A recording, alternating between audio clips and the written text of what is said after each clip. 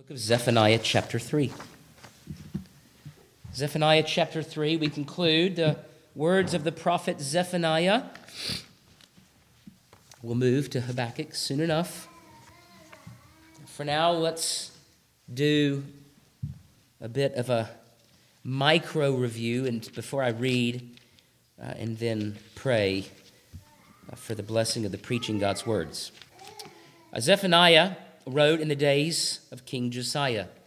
Zephaniah most likely was related to King Hezekiah and was therefore a priest with a little bit of royal blood in him. He was one who came delivering words of judgment even in the days of Josiah, because that judgment would come whether there was reformation or not. That reformation in Israel was short-lived, for even as Josiah implemented some reforms, he died in battle before they were completed. It is a picture of the limitation even of human authority, of how we ought to long for Christ himself to be the one who is our great King. The great day of the Lord is the great theme of this beautiful poem. Zephaniah speaks of that day as the day of Babylonian conquest and captivity. And then in chapter 3, having given a call to repentance, that even despite the judgment that will come through Nebuchadnezzar and the Babylonian Empire, there will be those, that remnant people, who will be safe. Those who believe in the promise, who hope in the Messiah, who seek the Lord and respond to the words of the prophets. That great day is coming, however. And not just for Daniel, and Shadrach, Meshach, and Abednego, and the other faithful Israelites, for there were many. But then in chapter 3, we read of another day of the Lord, a great and awesome day in which God himself, through his Son Jesus Christ, will ride out against the city of Jerusalem. And it is there in chapter 3, verses 8 and 9, that we find a prophecy of when the nations themselves will be called in. The temple will be destroyed, Jerusalem conquered. Christ himself will be that place in which we dwell. It is a progress of the plan of redemption.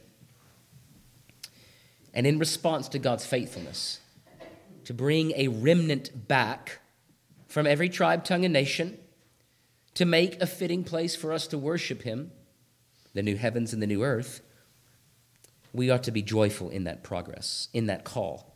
And that is what we find here, Zephaniah chapter 3. It is a day of profound, pure, and prolonged fellowship. Zephaniah chapter 3, beginning in verse 14, I'll read to verse 20. Sing, O daughter of Zion. Shout, O Israel. Be glad and rejoice with all your heart, O daughter of Jerusalem. For the Lord has taken away your judgments. He has cast out your enemy. King of Israel, the Lord is in your midst. You shall see disaster no more. In that day it shall be said to Jerusalem, do not fear, Zion. Let not your hands be weak. The Lord your God, in your midst, the mighty one will save. He will rejoice over you with gladness. He will quiet you with his love. He will rejoice over you with singing. I will gather those who sorrow over the appointed assembly, who are among you to whom its reproach is a burden. Behold, at that time I will deal with all who afflict you. I will save the lame and gather those who were driven out. I will appoint them for praise and fame in every land where they were put to shame. At that time I will bring you back, even at the time I gather you, for I will give you fame and praise among all the peoples of the earth, when I return your captives before your eyes, says the Lord. Thus far, the reading of God's word. Let me pray now for the blessing of the preaching of it. Lord, draw our hearts into your orbit.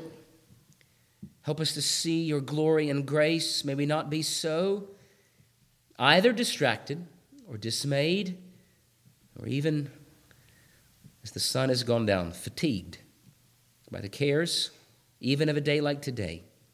There is much to think of.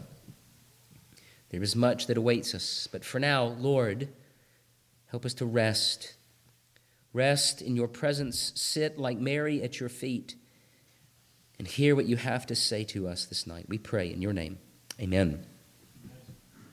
Last week, I covered 2 points: the day of final judgment that we saw in verses 1 through 8, in which God will, through his power, bring about the desolation of the wicked. Also, the day of full purification, where God will, over time, by his Spirit, bring about his purposes throughout all the earth, culminating in a people brought together who are glorified.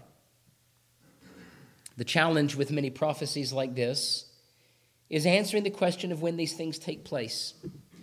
One of the schemes, perhaps, that may be helpful to you, and I don't mean scheme in a negative way, is to see that even as you may remember, preach through the book of Revelation as it relates to the new heavens and the new earth and the city of God, the question for us is, when does the city of God come to earth? And the answer to that question is, it has already begun. Now, there was a bit of overlap between the kingdom of the Jews in the Old Testament era and the New Testament era. The day of Pentecost was AD 40. The destruction of Jerusalem was AD 70, and there was a bit of overlap between the old era and the new era. And that New Testament church that would grow up into a full, glorious vine and continues to grow so to this day. God is establishing then that city here on earth. Even now, then, we see that we are living in a not yet fully realized new heavens and new earth. It is made new because Christ sits upon the throne. That throne, even this morning as I communicated, that mercy seat that was not occupied by the Redeemer until the time of his ascension. Christ had not yet come. He had not yet been coronated. He had not yet ascended to the right hand of God the Father Almighty, but now he has. And this has changed everything. And in light of Christ's coronation, I think it changes and ought to change the way we read these books of prophecy. Zephaniah, surely, as a man, did not understand fully. Even now, we do not understand fully, as we will one day see fully Christ face to face, how glorious these things are, what they really mean. But we will try. If I would have preached this portion last week, I would have had a third and final point, the day of profound, pure, and prolonged fellowship. That may serve as a title tonight because I have 2 other points that I want to make tonight as it relates to these verses 14 through 20. These 2, a call to worship, and then secondly, singing the song of redemption. Singing the song of redemption. Let's look at the first point, a call to worship. Now, in order for there to be worship, there must be worshipers. In order for there to be choir practice, you need not only a director, you need a choir. You need people with voices. In fact, John Piper is somewhat famous for saying that the reason why missions exists is because worshipers do not. The point that he is making is that the mission of the church is to fill, in essence, the kingdom of God with worshipers. And what do worshipers do? They sing. They devote themselves to worship. And not just Lord's Day worship, not just private worship, not just family worship, those moments throughout each day and each week where we gather for the express purpose of doing one thing and not other things. But we worship in the way we work. That is, we devote ourselves, body and soul, to God's purposes here on earth. There are many ways in which we then follow the call to worship. One of the elements that makes the worship of the saints so sweet is the nature of rest. Look at verse 14 and 15. Sing, O daughter of Zion. Shout, O Israel. Be glad and rejoice with all your heart, O daughter of Jerusalem. The Lord has taken away your judgments. He has cast out your enemy. The King of Israel, the Lord, is in your midst. You shall see disaster no more. Now, the picture of rest here is the kind of picture of rest that you might find perhaps in the middle of one of those epic gory blood battle scenes in those sword and sandals type movies, where there has been great conflict on the front lines, and one side has beaten the other. And men are coated in blood and dust and dirt, and it's become this sort of mess together. But the battle is over, and there is this sense of, it's done. It's done. It is finished. The worship of the saints, especially on the Lord's Day, feels a little bit like that. Maybe you feel that way, coming from your homes, coming from the world, leaving the places of your work, and coming maybe even from a day of hard work on Saturday, and you walk into church on Sunday, and your shoulders just sort of, I'm glad I'm here. I'm tired. I need to rest. The rest and relief that is found here is not just that the fight is over, but that in the presence of God, our conflict with Him is over. Look at verse 15. Well, before we get there, look at the language.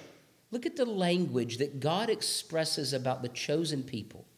O sing, O daughter of Zion. Shout, O Israel, be glad and rejoice with all your heart, O daughter of Jerusalem.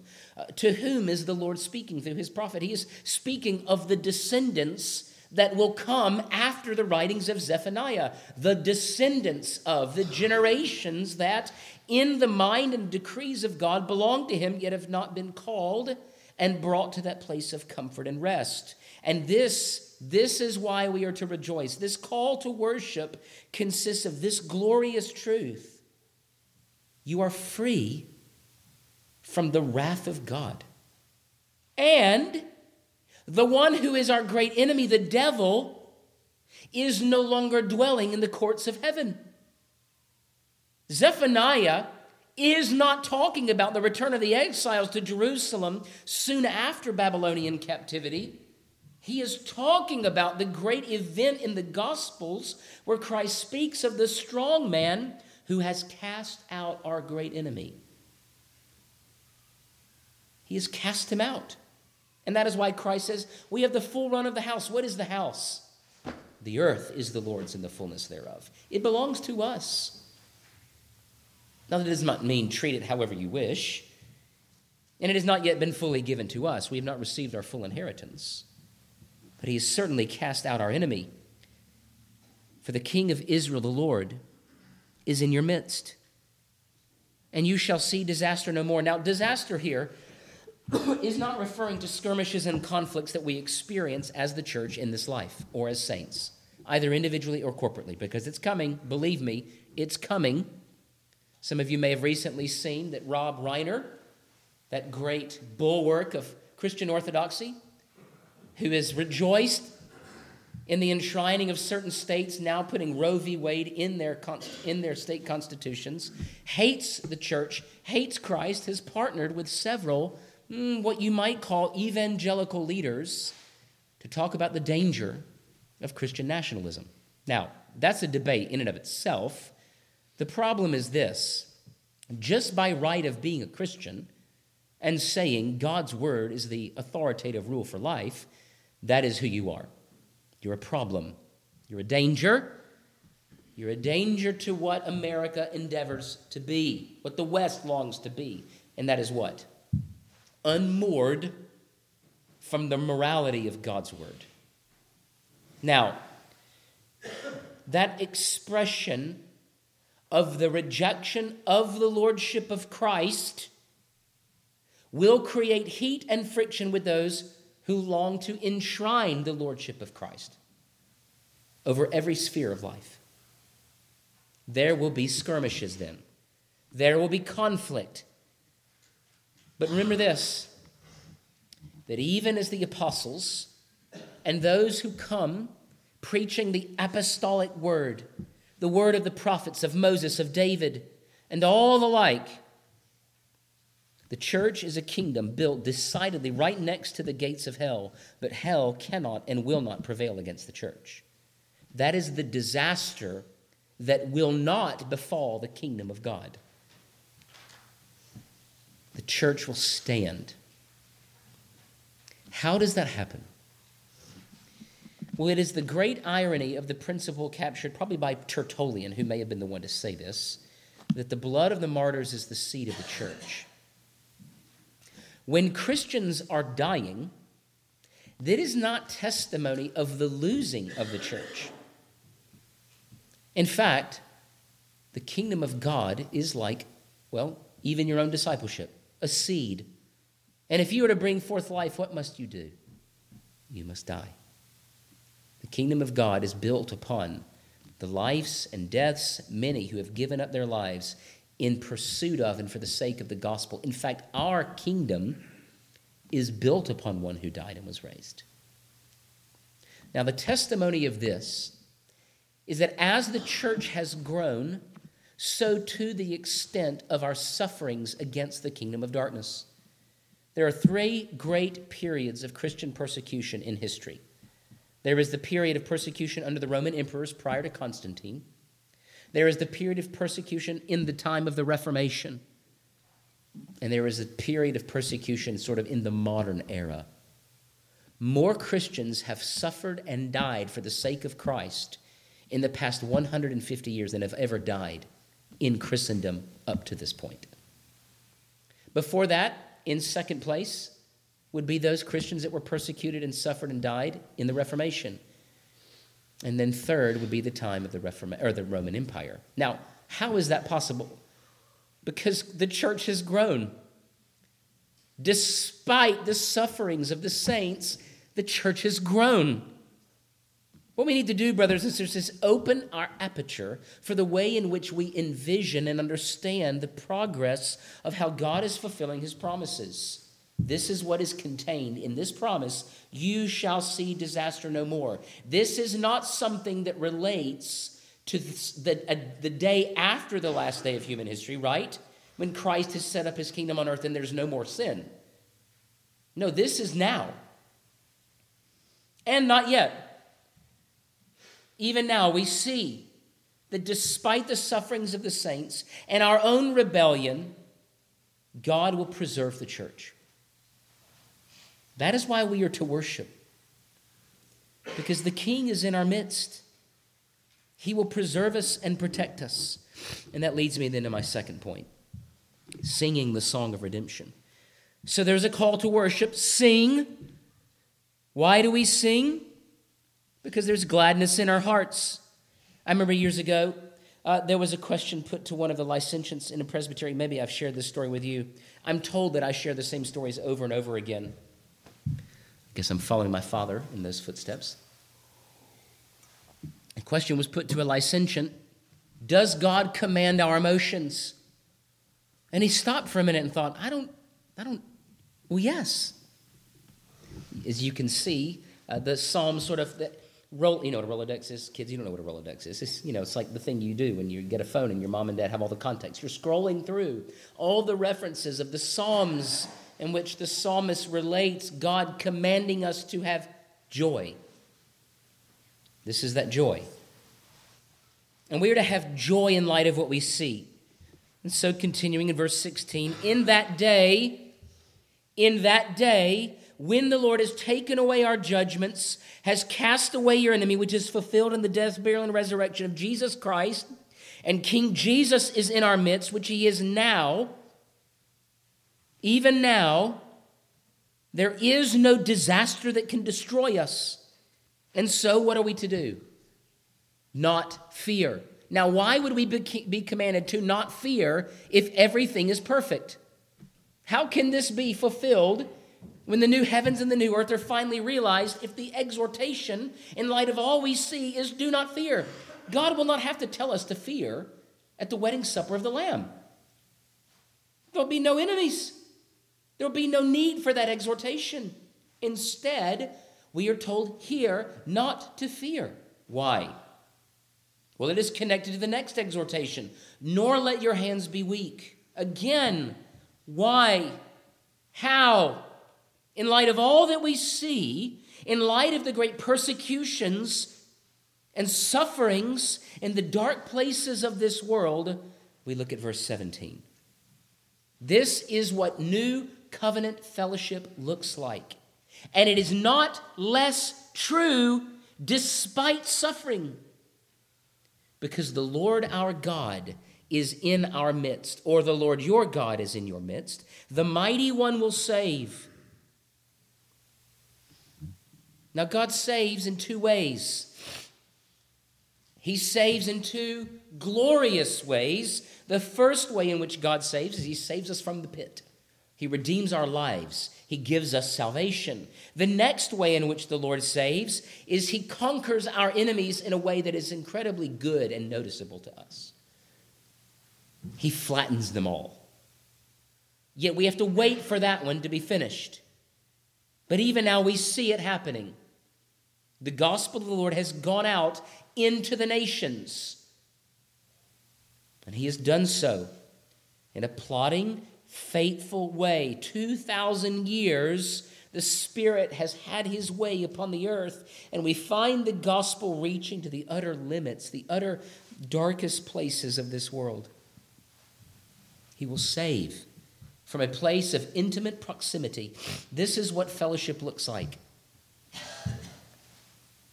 Verse 17.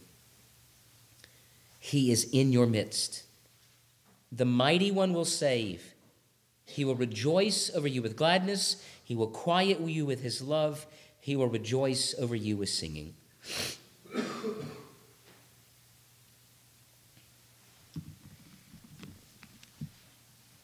As a child, I know I've shared this story. One of the things that we would do growing up is my mom would always sing a couple of different hymns to me. And there was something about those moments, and I'll be honest, I enjoyed it even to an older age. It wasn't just when I was a little child. She would come and she would sit and she would sing to me a name above all names, and some of these sort of not so classic but still beautiful and sweet hymns.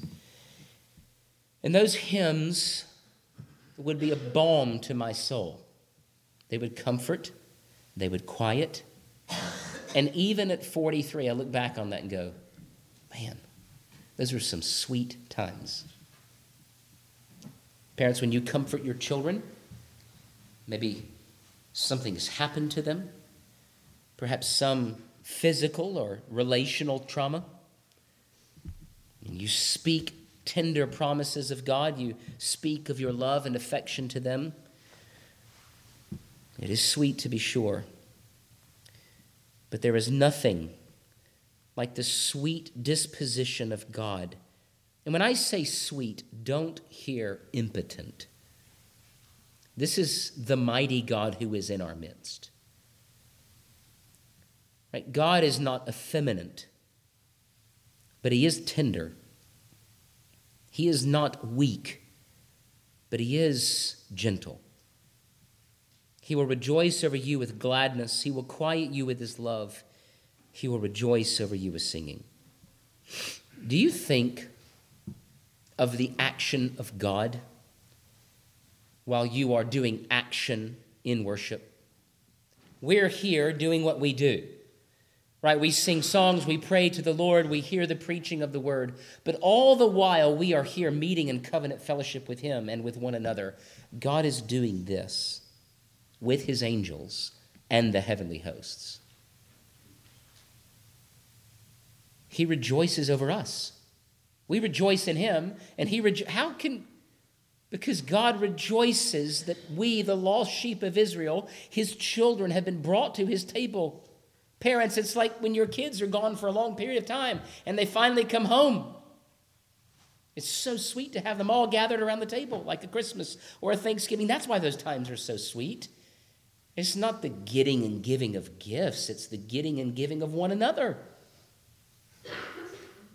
God he has joy when we are in his presence worshiping.